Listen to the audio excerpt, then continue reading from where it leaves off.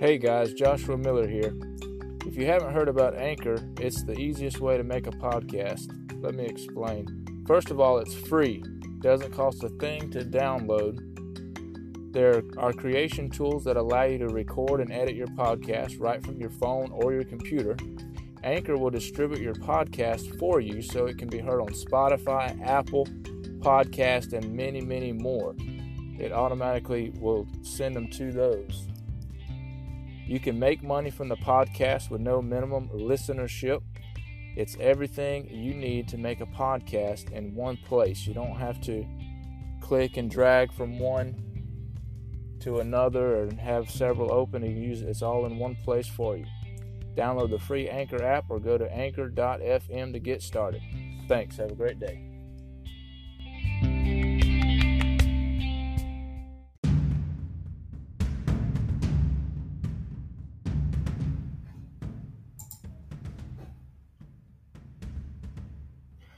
This episode is going to be the reading of the Declaration of Independence. In Congress, July 4th, 1776. The unanimous declaration of the 13 United States of America. When in the course of human events it becomes necessary for one people to dissolve the political bands which have connected them with another and to assume among the powers of the earth the separate and equal station to which the laws of nature and of nature's God entitle them, a decent respect to the opinions of mankind requires that they should declare the causes which impel them to the separation. We hold these truths to be self-evident, that all men are created equal, that they are endowed by their Creator with certain unalienable rights, that among these are life, liberty, and the pursuit of happiness. That to secure these rights, governments are instituted among men, deriving their just powers from the consent of the governed. That whenever any form of government becomes destructive of these ends, it is the right of the people to alter or to abolish it, and to institute new government, laying its foundation on such principles and organizing its powers in such form as to them shall seem most likely to affect their safety and happiness. Prudence, indeed, will dictate that governments long established should not be changed for light and transient causes, and accordingly all experience hath shown that mankind are more disposed to suffer while evils are sufferable than to right themselves by abolishing the forms to which they are accustomed.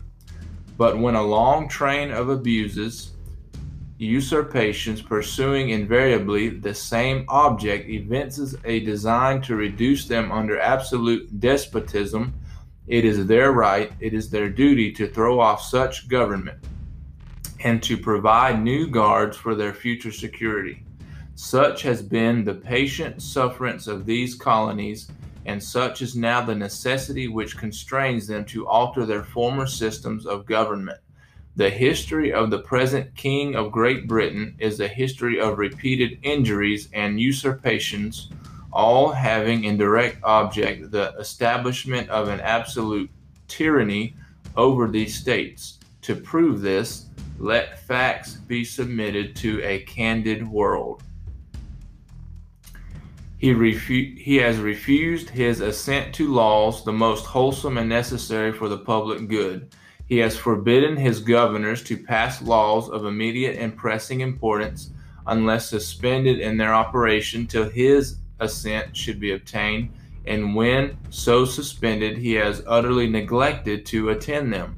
He has refused to pass other laws for the accommodation of large districts of people, unless those people would relinquish the right of representation in the legislature, a right inestimable to them and formidable to tyrants only.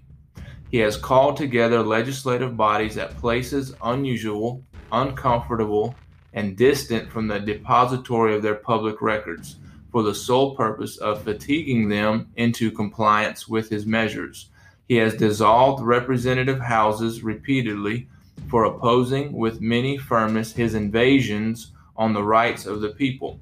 He has refused for a long time after such dissolutions to cause others to be elected, whereby the legislative powers incapable of annihilation have returned to the people at large for their exercise, the state remaining in the meantime exposed to all the dangers of invasion from without and convulsions within.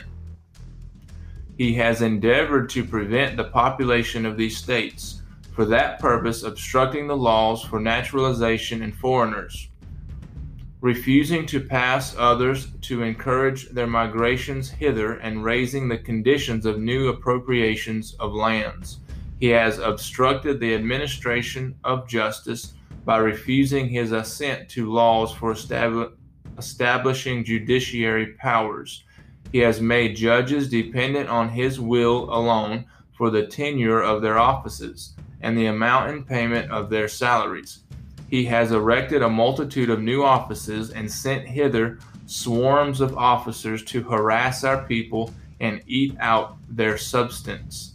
He has kept among us in times of peace standing armies without the consent of our legislators. He has affected to render the military independent of and superior to the civil power.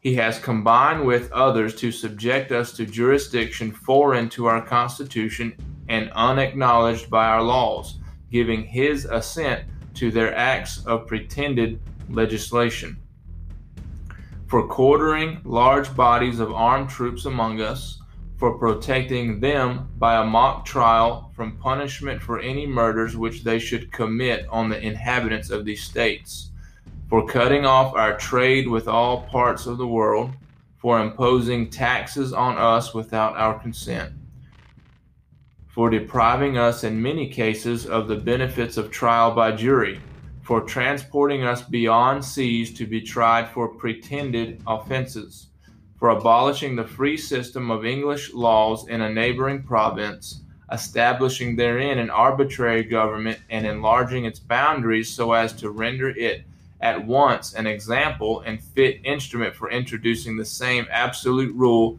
into these colonies, for taking away our charters, abolishing our most valuable laws, and altering fundamentally the forms of our governments, for suspending our own legislators and declaring themselves invested with power to legislate for us in all cases whatsoever. He has abdicated government here by declaring us out of his protection and waging war against us. He has plundered our seas, ravaged our coast, burnt our towns, and destroyed the lives of our people. He is at this time transporting large armies of foreign mercenaries to complete the works of death, desolation, and tyranny already begun with circumstances of cruelty and perfidy scarcely paralleled in the most barbarous ages and totally unworthy the head of a civilized nation. He has constrained our fellow citizens, taken captive on the high seas to bear arms against their country, to become the executioners of their friends and brethren, or to fall themselves by their hands. He has excited domestic insurrections amongst us, and has endeavored to bring on the inhabitants of our frontiers, the merciless Indian savages whose known rule of warfare is an undistinguished destruction of all ages, sexes, and conditions. In every stage of these oppressions we have petitioned for redress in the most humble terms. Our repeated petitions have been answered only by repeated injury. A prince whose character is thus marked by every act which may define a tyrant is unfit to be the ruler of a free people. Nor have we been wanting in attentions to our British brethren. We have warned them from time to time of attempts by their legislator to extend an unwarrantable jurisdiction over us. We have reminded them of the circumstances of our immigration and settlement here. We have appealed to their native justice and magnanimity, and we have conjured them by the ties of our common kindred to disavow these usurpations, which would inevitably interrupt our connections and correspondence. They too have been deaf to the voice of justice and consanguinity.